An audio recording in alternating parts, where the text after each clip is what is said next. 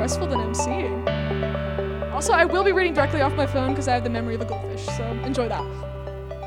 Okay, so growing up, I was super involved in the church because both of my parents were believers and brought me to church with them every Sunday. I accepted Christ at a very young age and got baptized when I was 8. However, I was not fully aware of what it meant to have a personal relationship with God. I was just following what my parents did.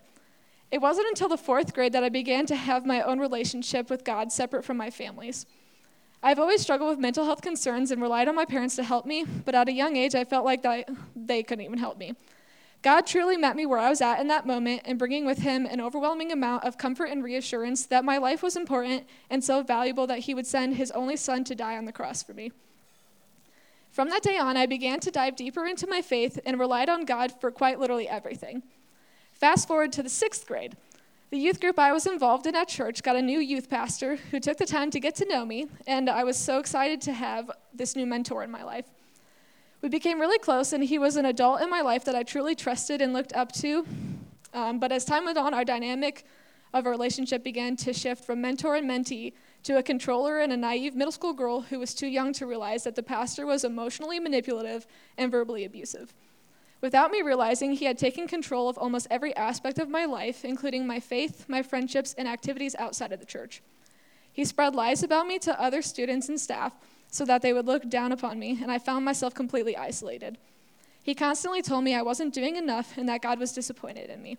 He even forced me to start a prayer group, and when I had to stop because of conflicts, he told me that God hates me, and he completely warped my view of who God was and left me feeling like I would never do enough for God to love me, and I could never be enough for anyone else here on earth to love me either. This toxic relationship went on for 4 years, but I was eventually able to break away from the hold he had on me, and not only left the church, but Christianity as well. I believed that God was spiteful and was looking to tear people down and wanted nothing to do with him. I hated Christians for the way that they treated me, but the thing I hated most was myself, because I really did believe the lies my youth pastor told me. He said I was worthless, unlikable, and a burden to be around, and why wouldn't I believe him? I turned to drugs and alcohol to numb the pain I was feeling, but at the end of the day, I was still unsatisfied. Deep down, I knew I was missing something in my life, but I was too terrified that the answer was God to do anything about it. My freshman year of college, someone approached me with a quick survey, and I was promised to get free DP dough if I filled it out, so I thought, why not?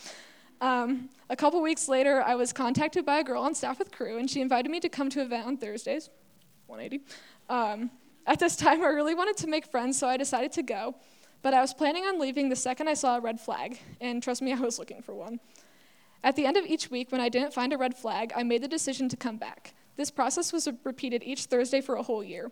Little did I know that God was working in my heart slowly, and the lies I had been told about God had been replaced with truths from the Bible.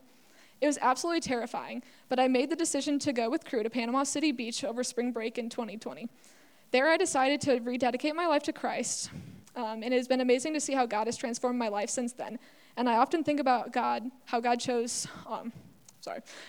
will chase after our hearts because of his vast love and desire to have a personal relationship with us. I still very much struggle with trusting Christians, and I often let some of those old lies creep back into my life. But with each day that I trust the Lord, I feel my past hurt slip away and be replaced by God's unconditional love for me. I no longer have to turn to unhealthy behaviors to receive peace and validation. I can now take comfort in knowing that I can turn to God through prayer, and he will listen and work things out for good.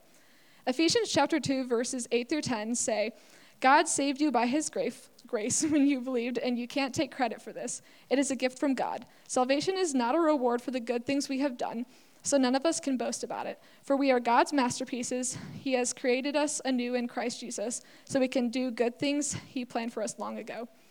I now know that there is absolutely nothing I can do to earn God's love, nor is there anything I can do to make him hate me. I can just rest in knowing that I am his child, and I am so incredibly loved. So if any part of my story has resonated with you guys, feel free to come talk to me at any point. Thank you. Thanks to our listeners for tuning in to this episode of the 180 Podcast, a production of Crew in Southeast Ohio. If you enjoyed this episode, please give it a like, a share, or leave an encouraging comment, and that will go a long way toward helping others hear about the podcast. The podcast isn't the only thing that we do.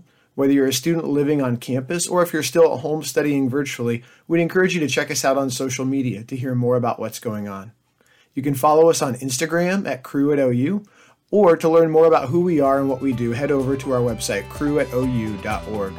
We'd encourage you if you visit the site to complete our involvement form to get more connected to all the things that are happening. Thanks for joining us. We look forward to seeing you next Thursday for another episode of 180.